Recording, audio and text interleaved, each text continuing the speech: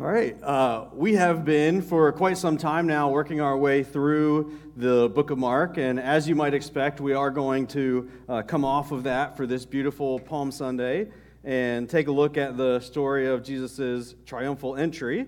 This is a story that is found in all four Gospels, and for a number of reasons, I'm a little bit partial to Luke. For those of you who don't know, that's my name. So we're going to be looking at Luke 19, verses 29 through 40 today. Let us hear God's word. When he had come near Bethphage and Bethany, he being Jesus, at the place called the Mount of Olives, he sent two of the disciples, saying, "Go into the village ahead of you, and as you enter it, you will find tied there a colt that has never been ridden. Untie it and bring it here. If anyone asks you, 'Why are you untying it?' just say this, 'The Lord needs it.'" So those who were sent departed and found it as he had told them. As they were untying the colt, its owners asked them, "Why are you untying the colt?" They said, "The Lord needs it." And then they brought it to Jesus, and after throwing their cloaks on the colt, they set Jesus on it. As he rode along, people kept spreading their cloaks on the road. And as he was now approaching the path down from the Mount of Olives, the whole multitude of disciples began to praise God joyfully with a loud voice for all the deeds of power that they had seen, saying, "Blessed is the King who comes in the name of the Lord, peace in heaven and glory in the highest." Some of the Pharisees in the crowd said to him, "Teacher, order your disciples to stop." And he answered, "I tell you, if these were silent, the stones would shout out." Word of God for the people of God. Thanks be to God. There's a story about a little girl who, she's a preacher's daughter, and she notices that her daddy, every time he's getting ready to preach, he bows his head for a few seconds right before he gets up to deliver the sermon. And so one day she asked him why he does this, and he says to her, "Well, every time before I preach, I like to just go ahead and ask God that he would help me preach a good sermon." And she scratches her head for a second and says, "Well, you've been asking him for so long, how come he hadn't done it yet?" Hopefully we don't have too many people leaving here today asking the same question, but regardless, forgive me if we take a moment and go ahead and offer this time to God anyway. Let us pray. God, we thank you for this beautiful day and this beautiful place and the beautiful people that are here and this amazing chance that we have to just come together on a Sunday morning to worship you. I pray that that is what happens in this place. We have worshiped you with our voices, and now let us worship you with our ears. We have heard from your word, and now, God, we pray that you would speak to us through it. Use me, speak through me, speak in spite of me, whatever you need to do today in order to make sure that the things that need to be heard in this room this morning are heard. Speak to us, O Lord. We pray these things in the name of your Son, Jesus. Amen. So I want to start off with another little story about a teacher named Miss Coleman, and she's spending some extra time with a second grade boy named Johnny. They have a little bit of extra time. He got there early, and so she decided to sit down with him and do everybody's favorite thing: work on some math word problems. Everybody's favorite, right? So she pulls the book out and has a few problems there, and she asks him, "If I gave you 2 cats and another 2 cats and another 2 cats, how many would you have?" And he thinks about it for a moment and confidently says, 7. She said, No. Listen carefully. I know that you can do this. If I gave you 2 cats and another 2 cats and another 2 cats, how many would you have? 7. She's a little confused now. She's not sure what's happening here. And so she says, okay, let's try something else, maybe apples.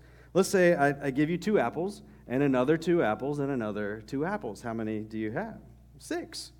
Now she's really confused. She can't figure out what the difference was there, but she says, okay, good. I'm glad that you were able to do this, but I really need you now to do it with the original problem. So I'm going to ask it one more time.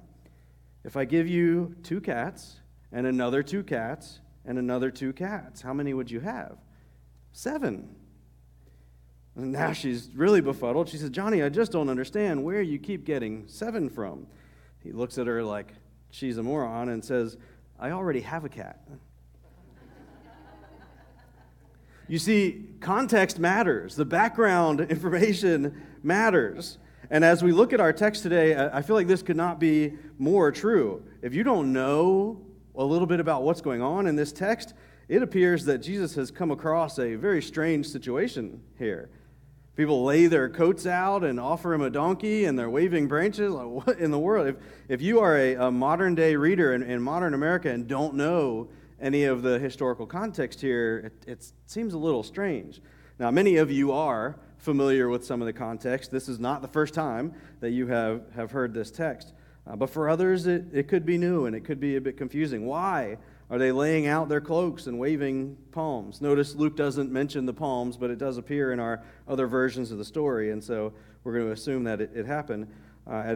As it turns out, this waving of the palms was a kind of a modern-day equivalent of rolling out the red carpet, but maybe even to the next level. You see, when we roll out the red carpet, we do it generally for people who entertain us. But this was not a matter of entertainment. This honor that is being bestowed upon Jesus, it's a matter of victory. You see, this was a tradition that had been practiced for some time up to this point. These people were not the first to ever do this. This had been being done for a long time, and it was done when a king would come back into town after a successful military conquest. People would lay their coats out and wave their palms and celebrate as the king came back in town victorious. And so this honor that is being given to Jesus on this day, this is a proclamation of victory. And the donkey seems a little lowly for the Son of God. Why not a large, powerful, majestic horse like the one that a king would have been riding in on after a victory? This detail is no accident. You see, horses were intended for war, whereas the donkey represented peacetime. But Jesus is making a very intentional statement here. There may be a victory at hand. There may be a triumph on the horizon, but it would not be a triumph achieved through violent means. The sword would not be the answer to the sort of victory that Jesus had in mind. I don't want to spoil too much of the Easter message here, so I'll stop there with that for now. But with this background in mind, there are several points that I would like to make this morning. Usually what I like to do when I preach is kind of hone in on a single point. Or take a passage and just pick something that really jumps out at me and try to hit that from a number of different angles so that when you go home that day, you know what that one thing was that Luke was trying to talk about. Today I want to do this a little bit differently, a little more expository, I guess, where I'm going to spend the next 15 minutes or so just kind of spraying you with points. So the first thing that I want to talk about is this very notion of victory. Many of you know that I came over here to you from the United Methodist Church, a denomination that is known for its emphasis on grace. But this was absolutely one of the reasons why I've spent most of my life in the United Methodist Church. I've never really been interested in scaring people away from their sins. Some denominations and preachers are happy to do that, and I don't know what's right or wrong, but I've always felt like the idea of loving people into the arms of God was better than scaring them away from the wrath of God. That's what got me, and so I know it can be done. But like all things in life, balance is required. One of my critiques of the United Methodist Church is that perhaps, maybe, sometimes, that emphasis on grace might be to the expense of other aspects of who God is. A prime example of this can be seen in the naming of churches. I can't tell you how many times over the years and across the country I've run into a Grace United Methodist Church, an appropriate and beautiful name. But you know what I've never seen? I've seen it with some other denominations, but never in the Methodist Church. I've never seen a Victory United Methodist. That always made me kind of sad. I love grace.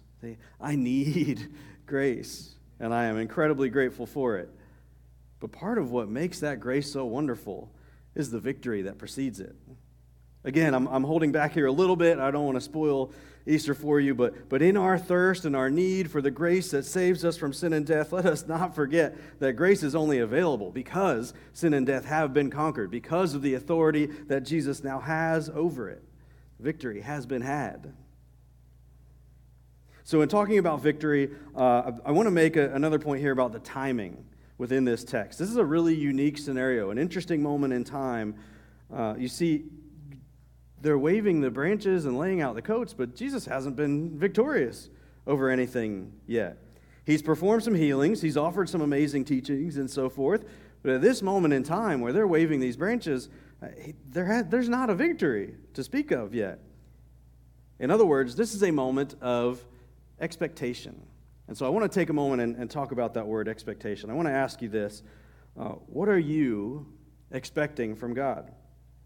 I'd like to suggest, based on following the lead of the people in this text, that if we want to put our finger on a word for it, we already have our word today. That is victory. We are expecting victory. So I ask you this, what in your life needs a victory? And maybe just as importantly, how are you approaching that subject with your mind? Are you moping around, wondering if things will ever change, wondering if God is even listening, figuring that the victory will never come? Or like the people in this story, are you waving your palm, trusting that victory is on the way even if it hasn't come yet? I think this Sunday before Easter is a really, really amazing opportunity for us to practice that expectation of what God is going to do. Earlier this week, we had family in town from out of state. My wife and I are both teachers, and both of our boys are in school, and all four of us decided to play hooky, and we went with our family to Orlando for a theme park. And on our way back, Langston, our 4-year-old, he, of course, was a little bit grumpy. He had just spent the day at the theme park, having a great day, but he was tired now and didn't really know how to express those emotions. And so he's a little grumpy in the back of the car, and he starts kind of grunting, making these strange noises.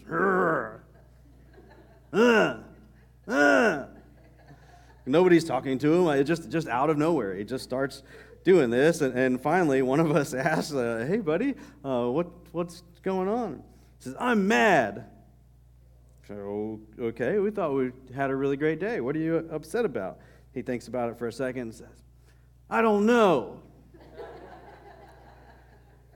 And we laugh, but how many of us walk through our lives like this, so unaware and unintentional about our emotions and unintentional about understanding and clarifying what our desires and what our expectations are within our faith. We talk about expectations here. Jesus tells us, ask and you shall receive, but how can you ask if you don't even know what you want? So one of my encouragements for you today is to go ahead and nail it down. Put a name on what your expectations are for God. What is that area of your life that needs a victory? Put a name on it and expect that God is going to be on the move. Be specific. One time when I was a kid, we were traveling to Pennsylvania. Both of my parents were raised there, and we had since moved to Florida. We didn't have much at the time, and my parents were concerned that our old beat-up minivan was not going to make the trip. And my mother is a wonderful prayer warrior, and so she got started. The whole drive there, God, get us to Pennsylvania, get us to Pennsylvania. And true story, wouldn't you know it, we broke down the moment we crossed the state line. An uncle from an hour away had to come and get us and finish the drive for us. You had better believe that Mom has been much more specific with her prayers ever since. So put a name on what those expectations are. Go ahead and be specific and nail it down and expect that God is going to move. Now, I do caution you to be careful about being too material with your expectations. I don't want to be accused today of falling into that health, wealth gospel, but be specific. If you are not sure that God is moving in your life, then part of the problem might be that you don't even know where to ask Him to move. So take that moment to be intentional. Put a name on where you expect to see God. Now, I will offer this caution out there to you as well. As we can see in this situation, the victory doesn't always come as we think it should. These people are expecting a military victory, a victory that does not come. Instead, they end up witnessing one even greater. So don't be surprised when God does the same for you. But I encourage you today to expect that God is on the move. Expect that God is at work and claim that victory in your life today. Now, I do want to point something else out to you here, too. Notice in our text here that the people who are expecting this victory in Jesus, we do not sit on the couch and expect God to move while we're not moving. See, our expectations are presented as an act of worship. The people in this scene are throwing convention out the door by performing this ritual that is meant for kings. They are literally putting their lives on the line by claiming that Jesus is their king. Their expectation of what Jesus is about to do, it comes in the form of a physical act. They sing, they throw their cloaks out on the ground, they wave the branches. Not only are they expecting from Jesus, but they're acting like it too. Some of us could maybe take a lesson from that. We've all heard the expression, Jesus is coming. Maybe you've even seen somebody on a corner holding up a cardboard sign, says Jesus is coming. And I bet a lot of you have probably heard the humorous addition that some people have placed at the end of that, Jesus is coming, look busy. Look, it's funny. I can appreciate the humor. Jesus is coming, look busy. I get it. But it's also a very sad statement about the faith of far too many people. Those who truly expect Jesus to move in their lives act like it. In fact, those who expect God to move in their lives also understand that God is expecting them to be on the move as well. So we don't look busy. We are busy.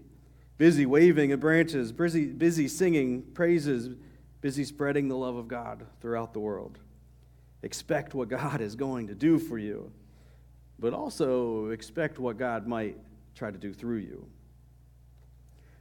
I move on now to my next point. I think we maybe get an interesting lesson from our Pharisees today. We see the people are acting out. They're waving their branches and they're singing, and the Pharisees are appalled by this. They come to Jesus and tell him to rebuke his disciples. They're appalled at this improper and inappropriate behavior. This is not how a good Jew is supposed to act. And so I think we see a lesson here in being overly concerned with what is proper in the eyes of God. And in doing so, we end up missing what God is actually doing in the process. Pastor Nathan's sermon about balloons in church did a great job of demonstrating this a few weeks ago. If you missed it or weren't here, go ahead and get online and check that out. I'm reminded of another story told by Philip Yancey in his book, What's So Amazing About Grace? He tells about a young child, maybe 3 or 4 years old, and this little boy is attending a church service with his mother. And the boy turns around and smiles at Yancey, who is sitting right behind them, and Yancey, okay with getting himself in trouble. I've done this a time or two too. You do a little peekaboo, right? See if you can play around with the kid, get a little smile out of him. Well, the mother is not pleased with this. She sees the child smiling and looking the wrong direction and scolds him. Turn around, sit down, stop smiling. This is church. Yancey reflects on those sad words. If this is not the safest and best and most appropriate place that one could ever smile, then what is? In this kind of no smiling mentality, there may sometimes be a misplaced focus on being proper, and in doing so, miss the point of what's going on. And don't get me wrong, there is a time and a place for appropriate reverence, but if it comes at the expense of joy, you can keep your reverence. I'm going to have a good time with this thing called faith, and I believe that the gospel of Jesus Christ requires it. I'm going to move on now to my favorite part of this text, which is Jesus' response to the Pharisees. So again, they have come to Jesus and they've told him to rebuke his followers. They're acting in a way that good Jews should not be acting. And so the Pharisees are, like they've done a number of times up to this point in the text, they're testing Jesus to see how he responds, and as has become the routine, his response is pretty brilliant. If these were silent, these people who are celebrating, if they were silent, the rocks would cry out. Man, I love that. See, on the one hand, it's a little bit of a slight at the Pharisees, kind of jabbing at them a little bit. Look, you're missing out on this opportunity to celebrate what God is doing by having this no smiling in church kind of rule. On the other hand, I think that the real brilliance lies in how absurd this answer is, but also how spectacularly true it is. God will be worshipped. You may have heard the line before that God doesn't need your worship. I think that's 100% true. And usually when somebody says that, they follow it up with the idea that we're the ones who need worship. We worship because it's for us. We need to do it. And I think that that's 100% true too. But it may be, if we leave it at that, I think it maybe misses a key element of what Jesus is getting at with his response here. You see, God does not need our worship, but God needs to be worshiped. Maybe a little nuance there. What I mean by that is that God is not some egomaniac who isn't fulfilled or happy unless we're worshiping him. The very nature of God requires that he be worshiped anyway. See, God is complete without our worship. In fact, God is so complete that he must be worshiped. As a nature lover, this is a response that is just all that much more beautiful to me. The idea of the rocks crying out, of nature worshiping God is just such a beautiful idea. It's one of the reasons why I was so excited to get to come be a part of this church. See, I knew Pastor Nathan already, and he's great, yeah, whatever. But I get to hear waves every time I come on the campus of this church. Like, that is amazing to me. There's so many people seen and known over the years who treat the beach as this kind of like fun party place. And sure, I have your fun. I have my fun on the beach too. That's great. But I don't know that I've ever been able to step foot on the beach without it also being a spiritual experience. How could I, as the waves crash and the sun shines across the water, how could I not be in awe? Make no mistake, God is being worshiped all around us, even when it's not by us.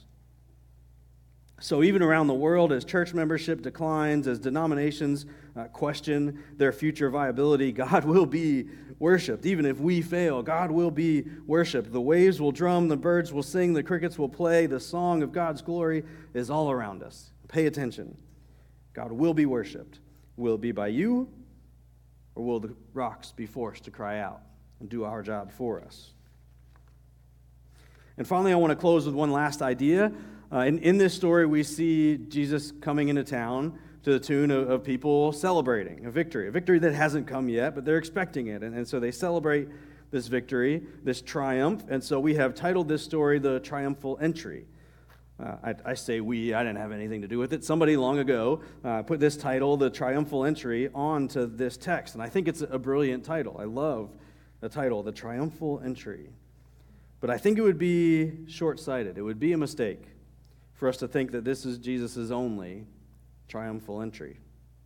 In fact, I want to make it very clear this morning that every time Jesus comes into town, it is a triumphal entry. Every town, every room, every heart, if Jesus has entered in, you can rest assured that victory is at hand. It is what he does. When Jesus enters in, it is always a triumphal entry. And so I ask you this to maybe kind of use, forgive me for the cliche language here, but is Jesus in your heart? If so, then you can claim with confidence that when Jesus entered into your heart and into your life, it was indeed triumphal. Every town he has ever entered into, he did so triumphantly. Every realm he has ever inhabited, he has done so triumphantly. Every heart that has ever allowed Jesus in, he has rolled in triumphantly. And so let him triumph over your life today, your relationships, your finances, your thought life, your words, your anger, your hatred, your fears, your insecurities. Wave the palms, lay out the coats. Victory is on the way. The King is here, and he has not ever been and will not ever be defeated. Conquest is his.